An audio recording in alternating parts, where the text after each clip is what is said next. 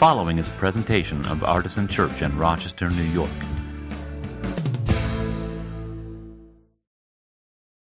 The third reading for today is Matthew 7, 24 to 29, 788 in your red Bibles.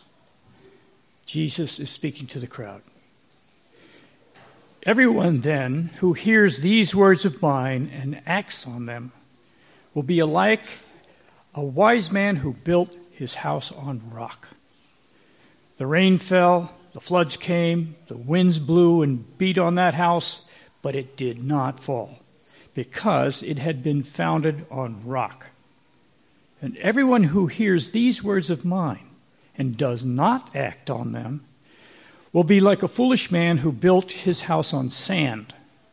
The rain fell, the floods came, and the winds blew and beat against the house, and it fell. Great was its fall. Now when Jesus had finished saying these things, the crowds were astonished at his teaching, for he taught them as one having authority, and not as their scribes. I was in New York City with some friends once. I'd like to tell you that this was when I was like in 9th grade or something, but I was in college. I was probably past 20 at this point, which is to say, old enough to know better.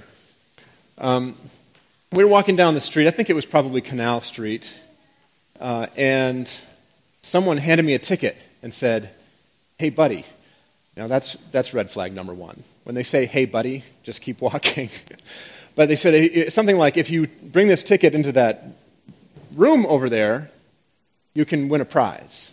I was like, I like prizes. So I went into the room, against my better judgment, and in the room was a dice game. I told you I should have known better.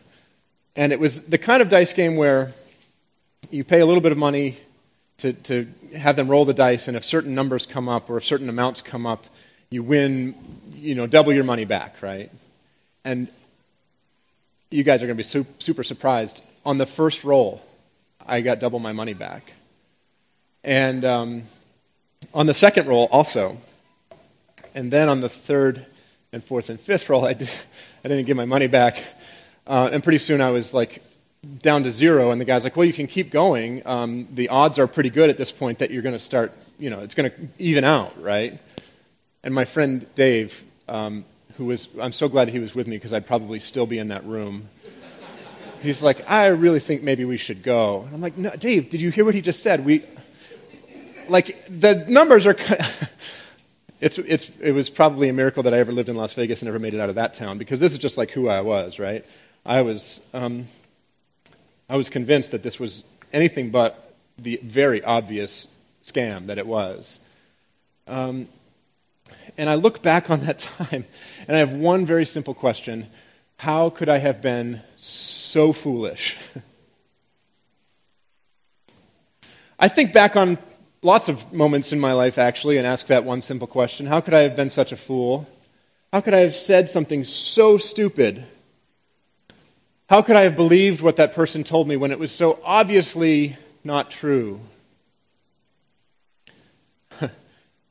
How could I believe that disturb was spelled with a V at the end instead of a B? That's one from my childhood. I don't know if you have these memories that you just can't shake. That one seems very stupid to me in retrospect. Like you misspelled a word, but it's okay. But I have this lingering self-loathing about those times in my past. Am I the only one? I hope I'm not, because I should probably stop if I am. I wonder if you've ever had some old misunderstanding or a mistaken belief or an embarrassing former political view. How about that one? My Twitter account is protected so that you can't go back and read what I thought about politics in 2007. Right? Unless you're already following me. I probably should just delete it. It's possible that you've had this kind of revelation about your religious beliefs. That maybe you once held to an overly simplistic view of God or the universe or a certain aspect of it, and then one day you had an epiphany, this dawning of new realization and understanding, and it immediately changed your mind, and now when you look back on it, you think, whoa, how could I have been so foolish? Religious version. But what about when it goes the opposite way? Have you ever had that experience? When you find that your beliefs are not evolving, but in fact, they're fading. They might even be disintegrating. In that case, that may feel much more serious than just, oh boy, I was so silly when I was young. That might feel like, I'm going in the wrong direction. I'm supposed to be getting more faithful, more religious, more devout as I get older. I'm supposed to have more things figured out, not fewer things figured out. And when you're experiencing doubt or disorientation, when your religious or spiritual life seems to be falling apart or falling down around you, that can be an incredibly painful experience. And if that's the case, if you have that pain already, and I know that many of you do, then it's quite possible, maybe even likely, that Jesus' teaching from today's gospel reading might actually make you feel worse, not better. Let me explain what I mean. First of all, look at that teaching. Jesus is talking about a foolish man who built his house on sand. The rain fell, and the floods came, and the winds blew and beat against that house, and it fell, and great was its fall.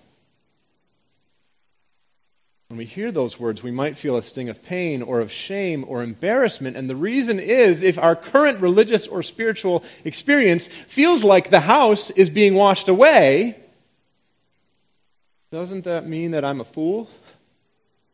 Doesn't that mean that I was duped or I was not discerning enough or that I believed something that was not true all along?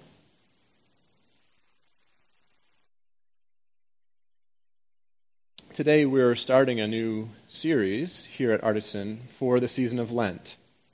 And the series is called The Deconstruction Project. Actually, it's more than just a series. It's more than just the sermons on Sundays. I expect that this will be a church-wide movement, something that we engage in all throughout the season of Lent, not just on Sundays.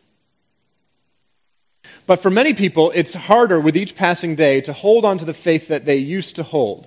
And many of us have experienced or are still experiencing what we might call deconstruction. Now, I'll recognize right at the beginning here on week 1 that, yes, deconstruction is kind of a buzzword. If you run in sort of Christian circles, especially the social media-dominated ones, this word might be feeling very tired to you at this point. I'll just ask you to kind of cope with that, as I will too. Because I do think it accurately reflects the state that many people in the room right now, many people who are represented by you, who are in the room of Artisan, but not here in the physical room today, many of you, many of us, that's a word that describes our state of being actually quite well. And I always say it's a great honor that Artisan Church has really for its whole history been a safe harbor where people are allowed to be honest about that kind of thing. They're allowed to process it here. And, that's not at all to say that we're perfect or that we've never messed anything up. That's not what I'm trying to say at all. I just want to say that I'm honored by the fact that if you're having that experience, you're in the room today, right? The experience of deconstruction, I think, can actually and ultimately be quite healthy, but it can be very confusing and painful when you're experiencing it, and worse than that, or kind of compounding that, it can be hard it's very easy to get stuck in that state, and it can be really hard to know when or how or maybe even if you want to move past it or move through it into something that looks more like reconstruction.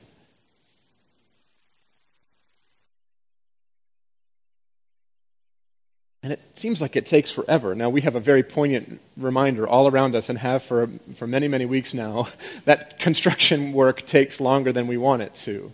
That's true in the building and it's true in our souls. I guess what I want to say at the outset is that wherever you are in this experience of deconstruction, if faith doesn't come as easy to you as it used to, this experience is for you. And I will encourage you not only to attend Sundays during this season of Lent, but also to come to our Tuesday night deconstruction workshops. Those are an experience and a time where we can be much more reflective about our own experiences, where we can be a lot more interactive with each other, and kind of compare notes and maybe help each other along in that experience. This Tuesday nights at 6:30, hour and a half, not a long time. We do have childcare provided. If you need childcare and haven't told me already, tell me that you'd like it so we can plan ahead. But we want everybody who's available to be there on Tuesday nights. And I'm still working on a way to either kind of live stream the front-facing stuff on those events or record them so that they can be viewed later. Of course, we wouldn't live stream people's personal sharing experiences. But Tuesday nights are going to be an important part of this series as well. Last thing before I kind of get into the specifics of today's story, I want to say brief words to those of you who are not in a season of deconstruction, who maybe are like, oh, this is going to be a long Lent this year because I'm just not having that kind of experience in my faith right now.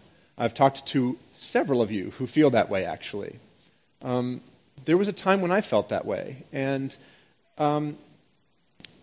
I would encourage you to continue to be here, to be part of this experience. You can actually, by being in that more integrated space, you might be of help to people who are around you.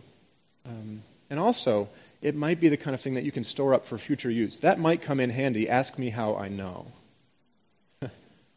Right? I went through all of seminary and learned all kinds of stuff about the philosophy of religion, including how to deal with the problem of human suffering, and it never really bothered me. And then one day, it really bothered me. And I'm not saying that those things made it easy to get through that experience, but I did have some information, some tools in my toolbox that I got to use for the first time. So you might benefit from being here, even if you're not in that experience. And also, there are some who are maybe, they've had that experience and like, yeah, it's good. I ripped that down because it was awful. That religious house that I was living in was oppressive to me. It was harmful or hurtful to me. I don't actually have very much interest in building it back up. If that's you, I want you to be here too, because I think that there's some goodness that you bring to us and that this experience will bring to you. All right. So, today's topic is about what to do when you feel like your spiritual house has been washed away in a storm. Based on that teaching from Jesus that you heard read from Matthew chapter 7. What I want to try to do in the few minutes that we have here is to help you consider maybe another way of thinking about this metaphor, right, that Jesus uses to make a particular point as he's teaching his disciples. And that's maybe the first thing that's useful to say is that Jesus uses a lot of figurative language when he's teaching his disciples, and it's not so much that we mistake it for literal language, but we do kind of get caught up in the specific allegorical meaning of it, right? And maybe we should step back and try to get the broader point sometimes. That's what I'm going to try to do here. Specifically, rather than thinking about whether you are a wise person or a foolish person, whether you're a wise builder or a foolish builder, I'd like to ask you to consider what your foundation is. What is the thing or things that you have constructed your religious experience and belief on? Is it good behavior? The ironic thing for me growing up, and I don't blame anybody but myself for this, but the ironic thing for me was that I was at the same time believing both two things. One, that I couldn't do anything to earn my salvation, and two, that I better work real hard to be holy. That I couldn't, nothing I did was going to make any difference, except that I really better be sure that I'm not, smoking or drinking or having premarital relations or, the list of things probably, right? Maybe that's your foundation. Maybe you come from a more kind of high church tradition and you have like a list of creeds or confessions from your church past, some of them several pages long and very detailed. Maybe that's the thing that you've had your foundation on. Maybe a particular view of God and God's nature is the thing that you've built your spiritual house on. But here's what I want to do. I want to take a closer look at what Jesus actually said in this teaching in Matthew 7. Because we always remember the part about the foolish man who built his house on the sand. The rain fell, the floods came, and the winds blew and beat against that house, and it fell, and great was its fall. By the way, do you guys know the song that goes along with that? Any Sunday school people? The wise man built his house upon the rock. But we've skipped that part. That's not the fun part. The fun part is the foolish man built his house upon the sand, and the rains came down, and the floods came up, and the foolish man's house fell flat. And you're supposed to clap really loud, as if to intimidate all the people who are experiencing deconstruction around you in second grade Sunday school. We all know that part. If not because of the song, then because it's the dramatic point of the story, of the imagery, right? But let's look at what comes right before it. Everyone who hears these words of mine and does not act on them will be like a foolish man who built his house upon sand. In the more like direct linear translations of the Bible, like something like the King James Version, or if you go and read an interlinear Greek and English version of it, Jesus says, I will liken that one to a person who built their house on sand. It's very much a simile here. And of course, this part that you see on the screen, that everyone who hears these words of mine and does not act on them will be like a foolish man. That's the counterpart of the first part of the teaching. Why don't we go back to the first part of the teaching, which is that everyone who hears these words of mine and acts on them will be like a wise man who built his house on rock. I don't think I put that one on the screen. I'm not sure why. The rain fell, the floods came, and the winds blew and beat on that house, but it did not fall because it had been founded on rock. This is a crucial point, I think, and I hope this isn't putting too fine a point on the language here, but I think it sometimes gets missed when we think about this. The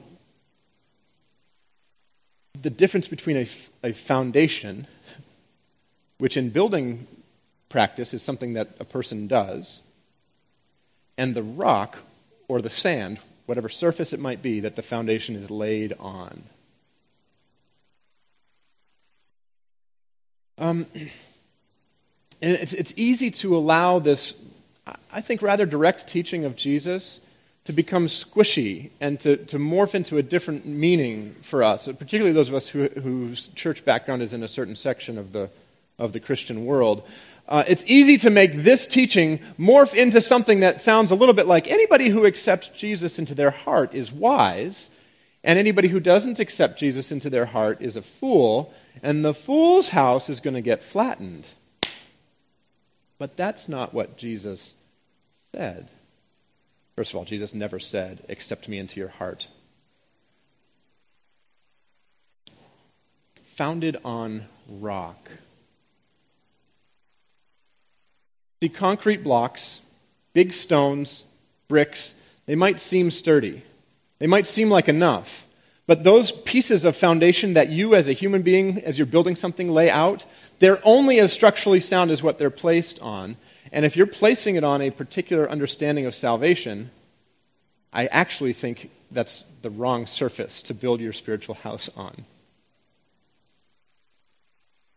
I actually think that many of the maybe entirely good things that we come to believe as people who grow up in the church, or maybe you didn't grow up in the church, maybe you came to it later in life, many of the things that might be entirely good to believe are nonetheless not suitable as a surface to build our foundation.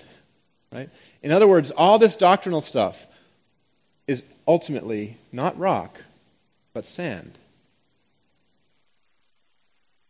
There's another version of this teaching in Luke chapter 6, and it's a little bit different. A little Bible study tip for you. Look for the different versions of the same story and see the different details. It can be really interesting to see. In Luke 6, Jesus said, someone who comes to me, hears my words, and acts on them is like a man building a house who dug deeply. That's the difference. That's the different part. He describes how the man dug deeply and laid the foundation on the rock. And I wonder if your faith fell apart. I wonder if my faith, when it did, fell apart because we stopped digging too soon. We started pouring concrete before we found the actual rock. Because when you base everything on the particular doctrines you believe, of course the whole thing is going to fall apart when one of them gets credibly challenged. Now, you could be forgiven for making that mistake.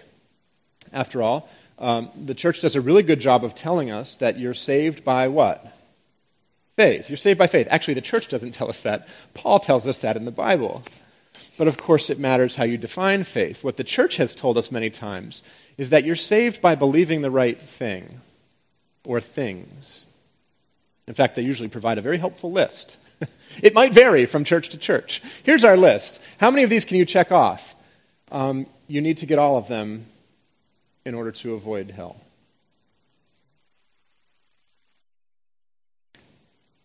And so being saved by faith sometimes makes this ugly transition into being saved by what you can manage to convince yourself on a given day. And that's when it becomes entirely unsustainable and incredibly painful. And that's when you slip into deconstruction. But that is the very definition of building your house on sand. The good news, and I think it is the good news, is that there's always rock under the sand. So if the storms have raged in your life, if the rain has come down and the floods have come up and the sand has slipped away and your house is beginning to shift, and you are worried not only that you might be considered a fool, but that there might be no hope for you, no place for you to live, spiritually speaking. I want to encourage you to find some hope in this parable. Not dismay, but hope. If you'll allow me to do a little midrash with it. The sand is just stuff that's in the way of the rock. The sand is not the final answer. It sort of seems like that's what Jesus is saying. I think he's warning us about something. I don't think he intends us to think that there's no hope if we've started out in the wrong place or on the wrong surface.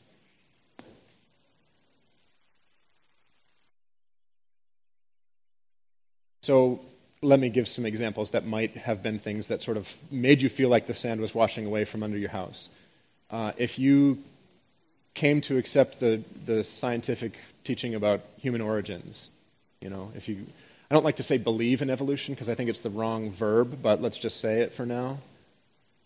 And you feel like that's in conflict with how the Bible describes the world, that's sand. I'm telling you, it's sand. Just dig a little deeper and find the rock. If you came to believe because you studied geology that the entire globe was not flooded, ever, and you feel like that's contradictory to the plain teaching of the Bible, it's sand. Keep digging and find the rock.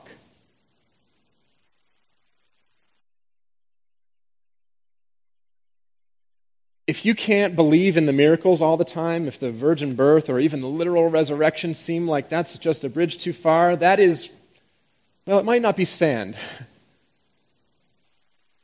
but it might be part of the foundation that you've built up. It's not the rock, is my point. Keep digging and find the rock. Because even the sturdiest, truest, most well-built foundation cannot stand up to the storm if it's not laid on the rock. Keep digging away that sand until you find the rock. Do you see how there's some hope in these visual metaphors? Not just dismay for those of us who feel like the house is washing away. Dig deeper and find the rock, and the rock is Jesus. It's not what you believe that's going to stand up to the storms. It's the one you believe in. And specifically, if we look at what he's actually teaching us, it's obedience to him. How does this passage end? We've been talking about the images of the house and the sand and the rock, but what it ends with is when Jesus had finished saying these things. I actually want to get it exactly right for you, so just bear with me while I find the page here.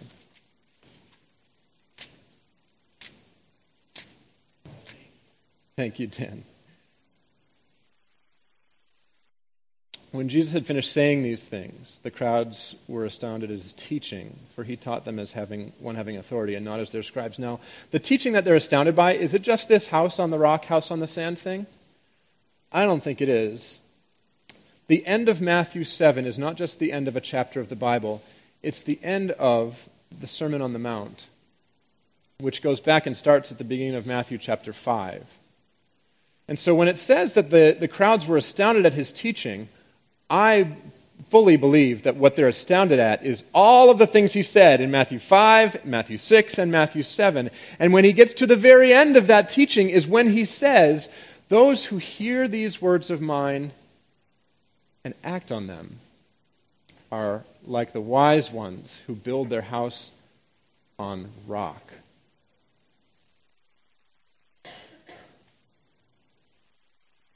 I'm not telling you that figuring out what creation looks like and how evolution works on it is unimportant. I'm not telling you that geology is, you shouldn't study it or it's going to ruin your faith in the Bible. I'm not telling you that you need to give up on the Bible because the geology makes it look not correct.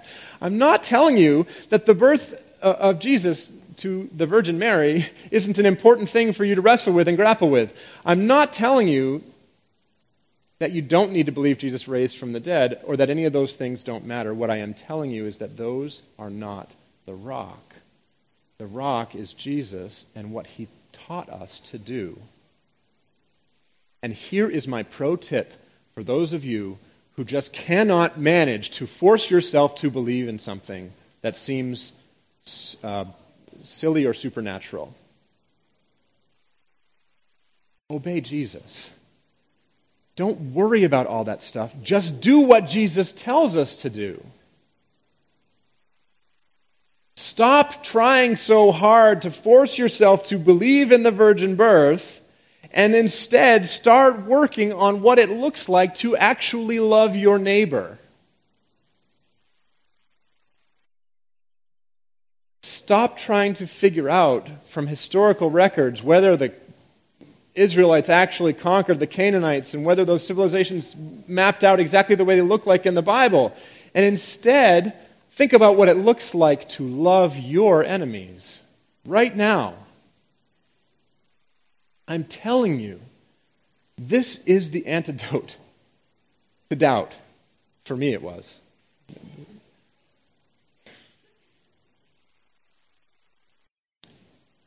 It may be the wrong word, antidote.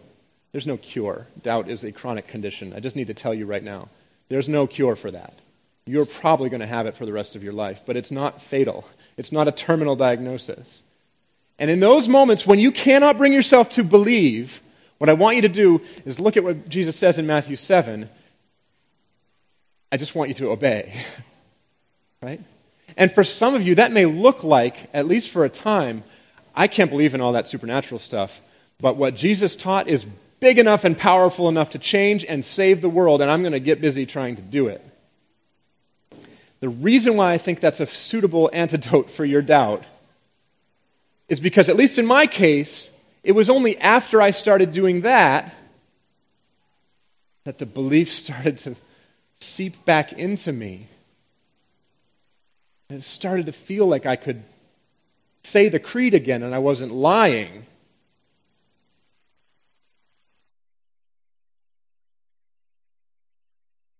Because acting as if you believe is the best way I know to start believing. I would go so far as to say that acting as if you believe is the only useful definition of faith that we have.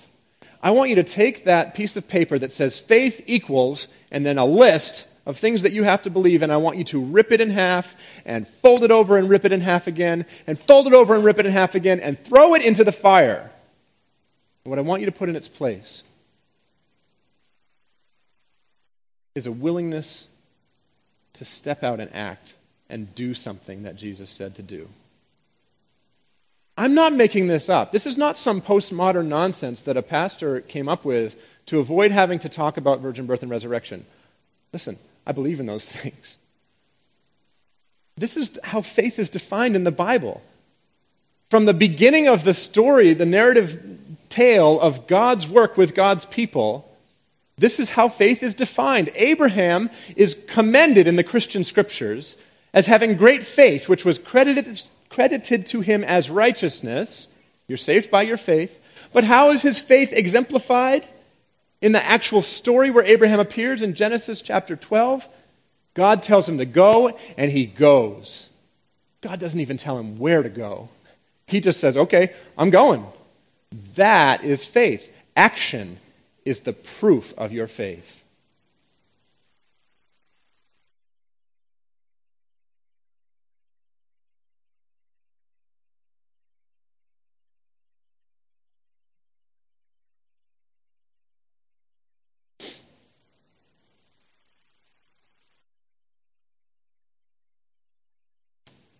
I didn't write a good ending to this sermon.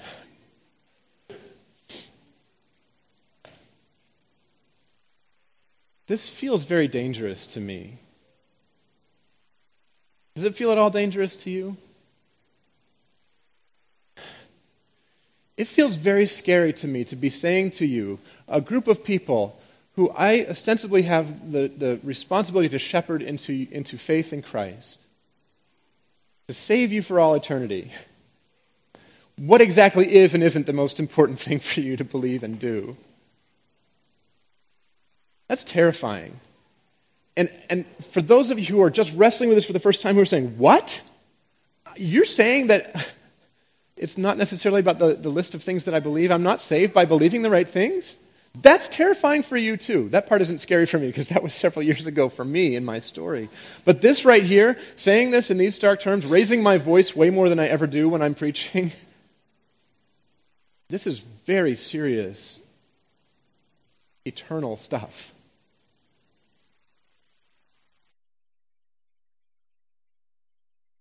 But I believe it with all of my heart. It's the only reason that I'm brave enough to get up and say these things to you in this way. This is the story that God has written on my life.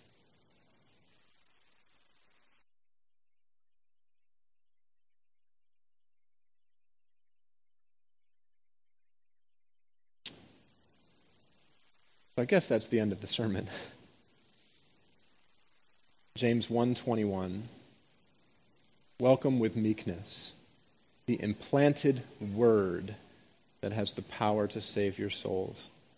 What is the word of God? Yes, it's the Bible, but the capital W word of God is Jesus. Welcome with meekness the implanted word. May Jesus be implanted in you so that you have the power to have your souls saved. But be doers of the word, not merely hearers, because those who are only hearing the word and not doing it are deceiving themselves.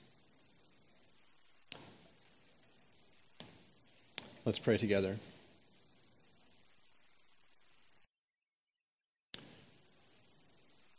God, I lift to you all of these beloved children of yours, some of whom feel perfectly fine today, some who are deeply suffering, some who are assured of their faith, and some who are confused, and everybody in between. Will you bathe all of us in the warmth of your love and embrace? Help us to accept the goodness of your grace, powered by a love which is so much deeper, so much wider, so much taller than we could ever imagine.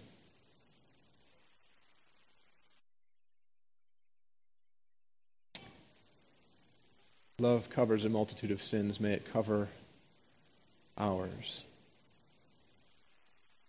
Give us the courage and boldness to be doers of your word, to obey Jesus. And Lord, I pray, it may be months or years down the road, but I pray for those who step out in faith in this way, that the belief side of things would return to them as well.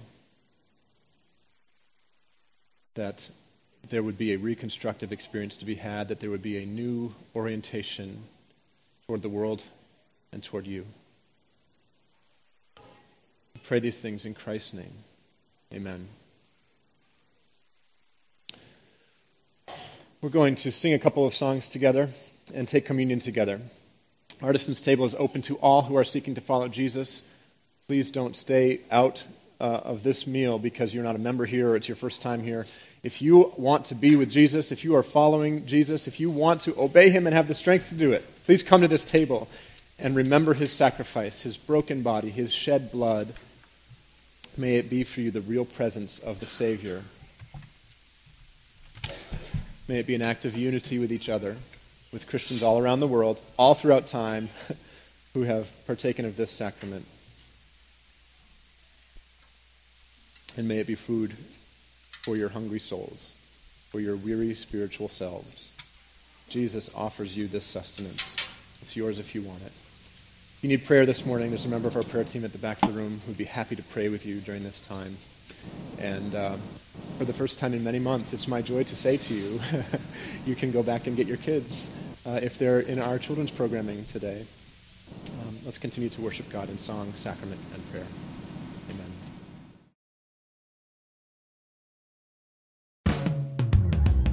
For more information, visit us at artisanchurch.com.